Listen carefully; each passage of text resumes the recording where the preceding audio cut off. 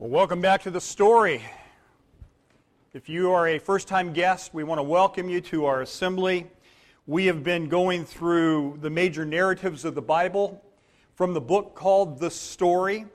And it's hard to believe that it wasn't that many weeks ago that we were in the book of Genesis looking at creation, and then we just wrapped up the Old Testament by looking at one of the last books of the Old Testament, the book of Nehemiah, where they rebuilt the wall. Then we had these 400 silent years.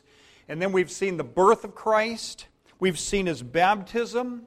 We've seen His temptation. The humanity showed up. We looked at His teaching last week. And today we're going to look at His miracles to back up His claims of being who He said He was. God with us. God in the flesh. Now, I think most people can handle this idea of a God. Many people, even non-believers, will say, well, design does seem to demand a designer. And it stands to reason if there's a creation, there must have been a creator. But where a lot of people have the hang-up is when it comes to, was Jesus the creator? Was Jesus really God? Well, Jesus says, yes, I was. Yes, I am. And really, when you think about it, it makes total sense. Because if God really wanted us to know what He was like, He could have wrote us a book, and He did. But what better way than to come down in the form of a human being just like one of us? In Christ, all the fullness of the Godhead showed up in Jesus. Jesus had the essence of God within Him. Now, some people say, well, Jesus, what are you like? What is God like? Jesus says, well, I tell you what, I'm a friend to sinners. You want to know what God is like? He's a friend to sinners. Anybody a sinner this morning? Any sinners in the audience? Isn't it good to know that Jesus is our friend? One time, there was this woman he met at a well. She had 5 husbands and a live-in, and a lot of people today would say, not going to associate with her. Jesus initiates the conversation. Why? He's a friend to sinners. Not only did she get saved, she was responsible for a whole town getting saved. Another woman was taken in the very act of adultery. And the religious leaders, quote unquote, of the day wanted to stone her to death. And Jesus said, neither do I condemn you. Go your way and sin no more. Got her off the hook. He who's without sin cast the first stone. Who was the only one that day that had the right to cast the first stone? Jesus. And He says, no, girl. I'm a friend to sinners. There was a woman named Mary. Mary Magdalene, a prostitute, changed her entire life because of this friend of sinners. Tax collectors, David mentioned one this morning. A guy named Matthew became a disciple, one of the 12, the group, because Jesus was a friend of sinners. Another little guy named Zacchaeus, another tax collector, scurried up a tree one day, wanted a glimpse at Jesus. Jesus was walking down the street, stops, looks up, says, Zacchaeus, come on down. We're going to have lunch today because I'm a friend to sinners. And that guy got saved. Lives were changed because Jesus was a friend to sinners. What is God like? He's a friend to sinners. Well, what does God think about religion? Well, I don't know. Let's take a look at what He thought about the religious people of His day. We've already talked in our communion service this morning about the scribes, the Pharisees, the Sadducees, the teachers of the law, the hypocrites. And Jesus didn't think a whole lot about these guys. Jesus was sort of down on religion of His day. But He was up on what? Relationships. What is God like? He's like Jesus. What's Jesus like? Jesus wants to have a relationship with you. It's not about religion, it's about relationship. Are you beginning to see what God is like? And the God of all creation, incarnate, wants to have a relationship with each and every one of us. Who is this Jesus? That's the question I want to get to and I want to rip through in the time that is remaining. Here's what we know about Jesus so far. We know He existed. We know that He lived in Palestine. We know that He had followers. We know that He was crucified. And we know on the third day, we know a Roman guard was placed to prevent what happened, but on the third day, the tomb was open and the tomb was empty. Now, those are the facts. I mean, that's in the history books. And you don't even have to read it out of this book to know that that's exactly what happened. How do you know there was a Jesus? Well, he's a man of history. The same way you know there was a George Washington. He was a man of history. Anybody ever met George? Anybody ever seen a photograph of George? May I see your hand if you've seen a photo? No, you haven't. The camera was not invented when George Washington. You have seen portraits. All right? See what I'm getting at? But you say, yeah, there's the portrait. You know, there he is posing. We've got a capital after his name. We've got states after his name. High schools are named after his name. And we read history books about George Washington. Well, we know there was a Jesus Christ as well because of the same type of a deal. And what does the book say about Jesus? The book says that he was 100% what you're feeling this morning. Human. Jesus, he wasn't part God, part man. He was the God-man. But you need to understand he was 100% human. The Word became flesh, John 1:14 says. The Word became human and lived among us. Why? Because he wants us to know what God is like. Some people sometimes ask me, well, what did he look like? Well, I suppose he looked like any first century Palestinian Jew, the typical Jew. The Bible says there was nothing in him physically that you would look upon him and really even notice. He was just pretty ordinary. Number two, what did Jesus experience on earth? Jesus experienced everything human. Everything that we experience. He got hungry. He got tired. He got thirsty. He felt pain. And he experienced what you will all experience one day. It's a little thing called death. Why is Jesus' humanity so important? Well, so he could relate to us, but more importantly, so we could relate to him. Remember a few weeks ago, and the bumper we showed this morning, he was tempted in the wilderness. And remember one of those temptations, you go without food for 40 days, and your hunger come back with a vengeance. And you're tempted to turn stones into bread. How could you relate to a God like that? Give me the ability to turn stones to bread and I'll never steal again. See, if Jesus did not stick with his humanity for his own needs, and if he reached into the divine bucket every time he got into a jam, we could never relate to a God like that. But Jesus resisted the temptations and he experienced everything human. Hebrews chapter 4 verse 15 says, this high priest of ours, he was tempted how? In every way that we are. And that's why he understands us so much. Why does Jesus understand me? Because he was a human and he went through temptation. Isn't that wonderful to know about our God?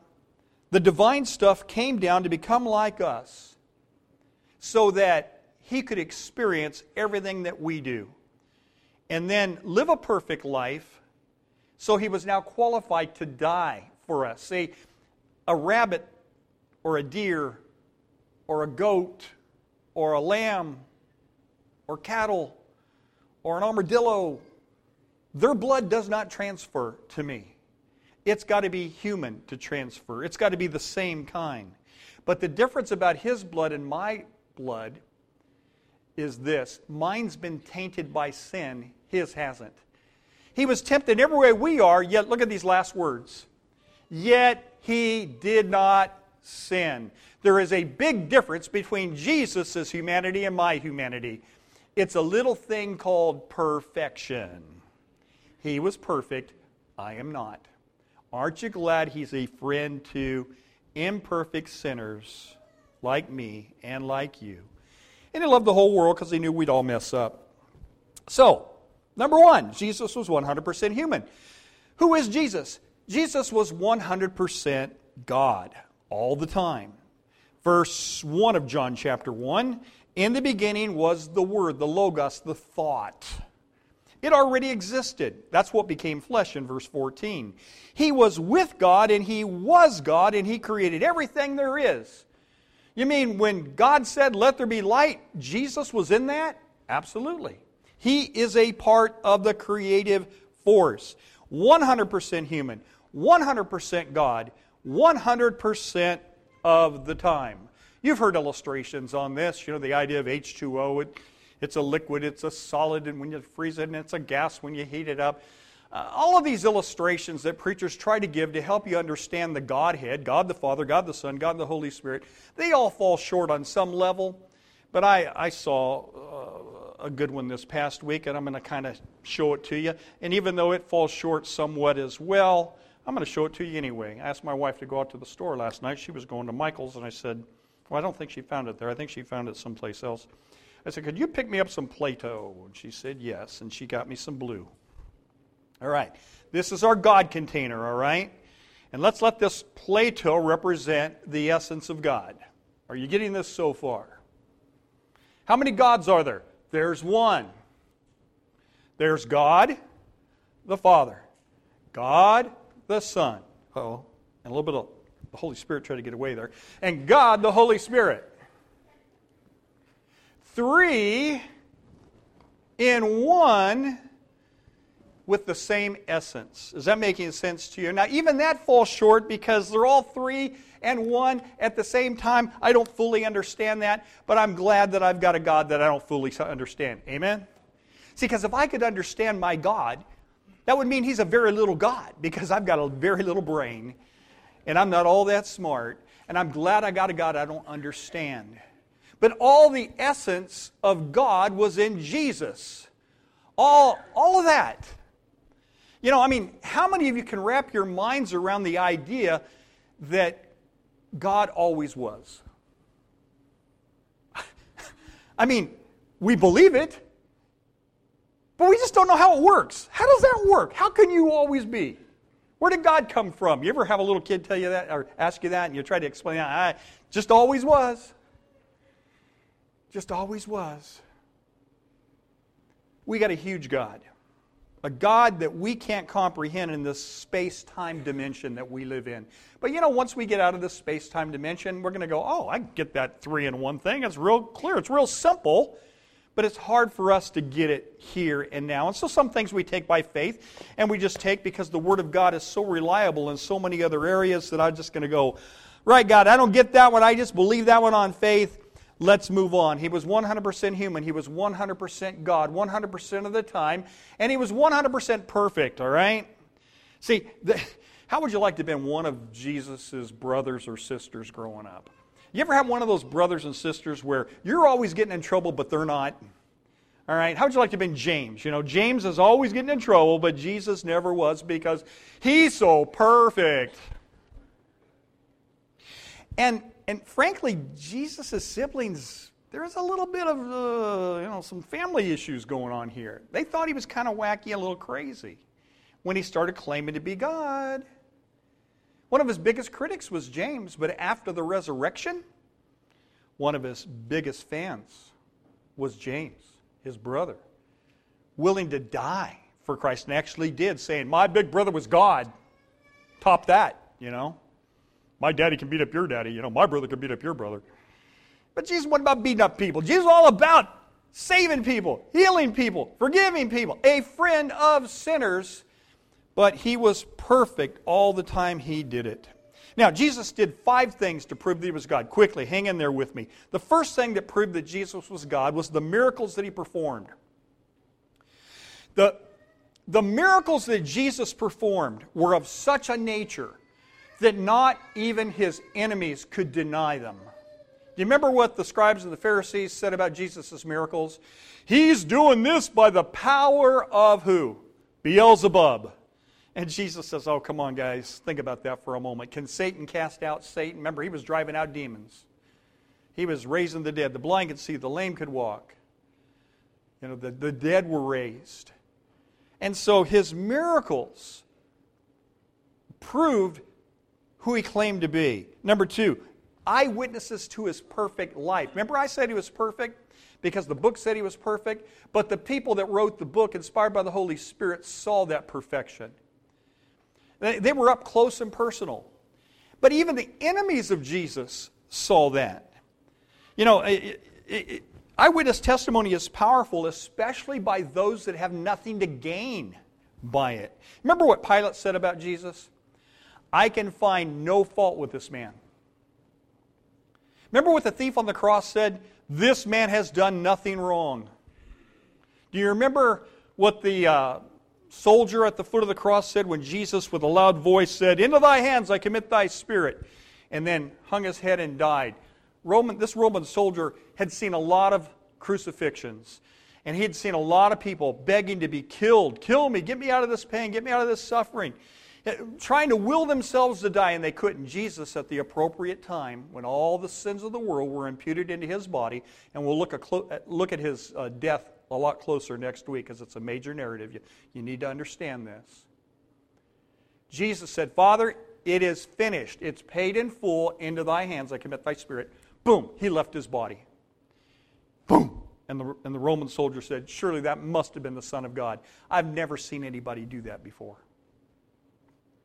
Those are people from a distance. But what about the people that knew him best? Those up close and personal. The 12. Those guys were with him 24/7 for about 3 years. And have you noticed the closer you are to someone, the more of their defects begin to come out? You ever gone on vacation with someone, you thought they were one way, but then at the end of the week we're going, boy, I'm glad this vacation's over and I can go home. And yet the flaws kind of come out. I mean, husbands, your wives, if you've been married for any length of time, they know your character flaws. Now, wives, don't go nudging your husbands because they know yours too. It goes both ways, right? But these guys were with Jesus now 2+ years. He's going to be dead within about 6 months of this next statement. Jesus says, all right, guys, we've come to the point in our ministry that you should be getting the idea of who I am. Not just a good teacher, not just a prophet from God, but I am God. I calm the storm. I walk on water. You better be getting this. And so I'm going to give you a little final exam. This is not a grade on a curve. This is a pass or fail. You ever taken one of those tests? Pass or fail? Matthew 16:13, Jesus asked his disciples, "Who do people say that I am? The Son of Man is." It's one of the favorite terms that Jesus used for himself, the Son of Man, showing his humanity. But he says, well, some say you're Moses, some say you're Elijah, some say you're one of the other prophets. Yeah, but who do you say that I am? Pass or fail test. You are the Christ, the Son of the living God. Ding, ding, ding, ding, Peter, you got it right. That's exactly who he was. Jesus didn't say, hey, wait a second, Peter, you're taking this Messiah thing just a little bit too far. No. He said you answered right. You can fool people from a distance, but you can't fool people up close. A third thing that proved that he was who he claimed to be, and that's the fulfillment of prophecy. If I told you 70 things about your life that are going to happen next year, and they all were fulfilled, you'd have to go, wow, Bruce is a prophet, right? You'd have to agree with that. Well, something like 70+ prophecies of Jesus, hundreds of years before he was ever born, were written about him in this book. They were all fulfilled in one man. The odds of that happening would take a computer to figure out. It's astronomical. He had to be who he claimed to be. Well, some people say, well, couldn't Jesus have read the book and then try to make his lifestyle kind of fit, the book and fake everybody out? Like, it says that Jesus is going to enter Jerusalem on a donkey. And so Jesus says, all right, disciples, ditch the bus, get me a donkey, I got to go in that way. And then I got to fake everybody out. When they see me coming in on this donkey, they're going to take me, arrest me, torture me, beat me, hang me on a cross. It's going to be wonderful. They're going to think I'm the Messiah. Wrong. That's just not the way it works. Because a whole lot of things about Jesus' life were way out of his control. How many of you decided where you were going to be born? Right? It says Jesus would be born in Bethlehem of Judea. And the religious leaders, they even got that wrong. They said, could anything good come out of Nazareth? See how they don't even understand the Scriptures? Where was Jesus born? Nazareth or Bethlehem? Bethlehem. Where was he raised? Nazareth. Prophecies about both. Well, you know what? None of you can predict the way that you're going to die. The Bible says Jesus would die in a very specific manner. That's why when they were in a boat and the disciples are saying, Jesus, don't you care? We're about to die in this boat. We're going to drown in this boat. And Jesus, oh, come on, get out of here, guys. I'm not going to die in a boat. I'm going to die on a cross. Where's the safest place? Well, to be with Jesus in the middle of a storm on a boat, right? If Jesus is in the boat, I'm not afraid. You're going to go through storms of life. And when the storms come, if Jesus is in your boat, you don't have to be afraid, right? Amen? Isn't that the lesson there? Well, Jesus was going to die on a cross. Well, the Bible predicted that. His place of birth, how he would die. Did you know that one of the prophecies says not a single bone in his body would be broken?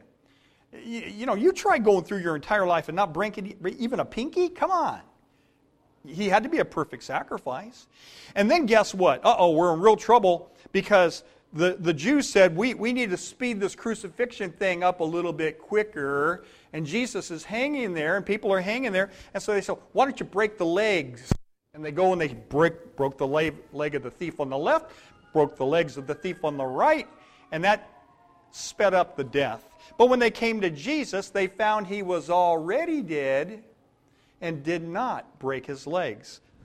Interesting fact, isn't it? It is a prophecy. That would happen, and his legs would not be broken. But just to make sure, they jammed a spear where? Into his side. All predicted prophecy. Prophecy is huge. He would be buried in a tomb that didn't even belong to him. All predicted, and on the third day he'd be raised. And then his own claims. He claimed to be the Messiah. John 10, verse 30, I and the Father are one. That claim got him into so much hot water. He claimed to be God. And they said, you know what, that's blasphemy. That's reason for death. Jesus, you're a liar. And that was the conclusion the leaders came up with. And I say, well, you know what? Show me one sin that Jesus ever committed, no one could do it. And you're telling me all of a sudden he's going to break the 9th commandment? Don't tell lies? Don't think that's going to happen. He wasn't a liar. Well, others say, well, you know, he wasn't really lying. He was just a little cuckoo. You know, there are people today that think they are God. And they're just nuts. They're lunatics.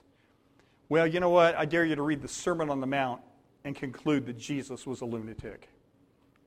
You read those Beatitudes. You read the parables. You read his teachings. Even unbelievers walked away and said, never a man so spake. Those are not the words of a lunatic. He was indeed who he claimed to be. Lord, not a liar, not a lunatic, but Lord. And then the biggie, the resurrection. This separates Christianity from every other religion on the face of the earth. You name the religion, you name the religious leader, and I will show you their tomb. Mine was Jesus Christ. His tomb was open and his tomb was empty.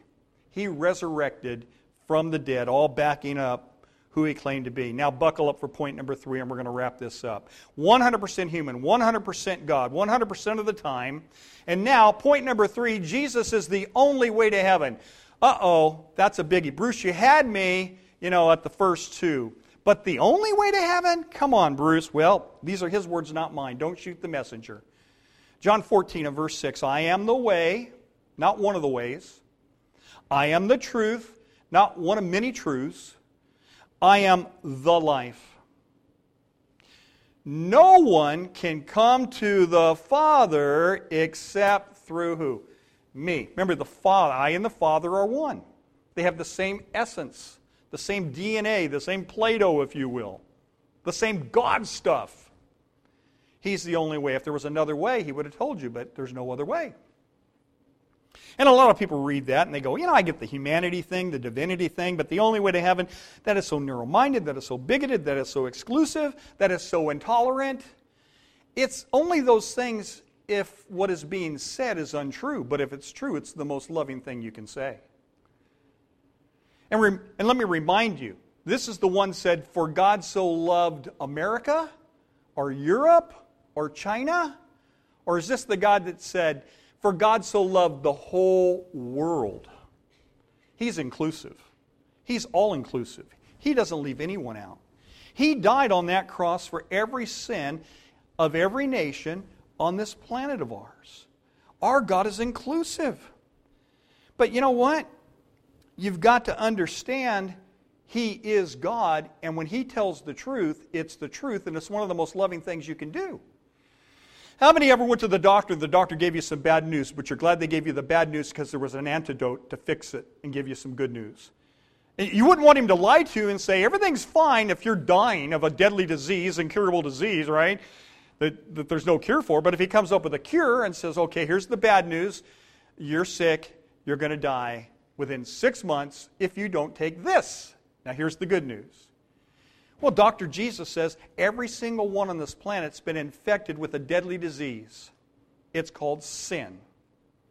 That's the bad news. The good news is Dr. Jesus can fix it. How did He do that? On a cross. His blood was spilt for you, and He died in your place. And all the sins in the world that you ever committed were transferred into Jesus. And sort of a legal transaction took place there. Because, see, God the Father must punish sin. You and I sin, but Jesus is a friend to who? Sinners. And my sins were transferred into Him. It's called substitutionary atonement. This legal transaction took place, and God poured out all of His wrath on Jesus Christ on a little hill called Calvary and said, okay, Bruce gets off free because he's a believer in me. Bad news, Bruce is a sinner. Good news is Jesus paid for my sin. And it's available to you too. He's not bigoted. He's not intolerant. He wants everyone to know this. It's for the whole world. Acts chapter 4 verse 12 says there's salvation in no one else. There is no other name in all of heaven for people to call on to be saved. So I'm not going to call on Buddha. I'm not going to call on Mohammed. I'm going to call on Jesus. Because He is my Lord. He is my Savior. He's the only name that can get us from here to there.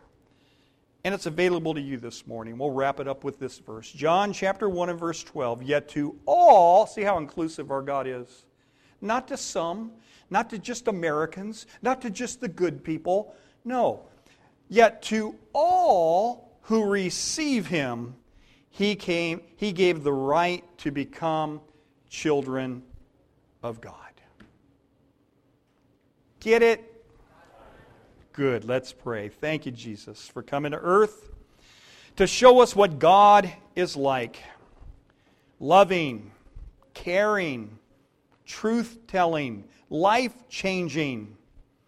Jesus, thank You for proving that You are God by Your death, Your burial, and resurrection. And Father, if there's anyone here today who does not know You as their Lord and Savior, may they believe and receive this very day by putting You on in baptism. In Jesus' name, amen. Let's stand together and sing to the Lord.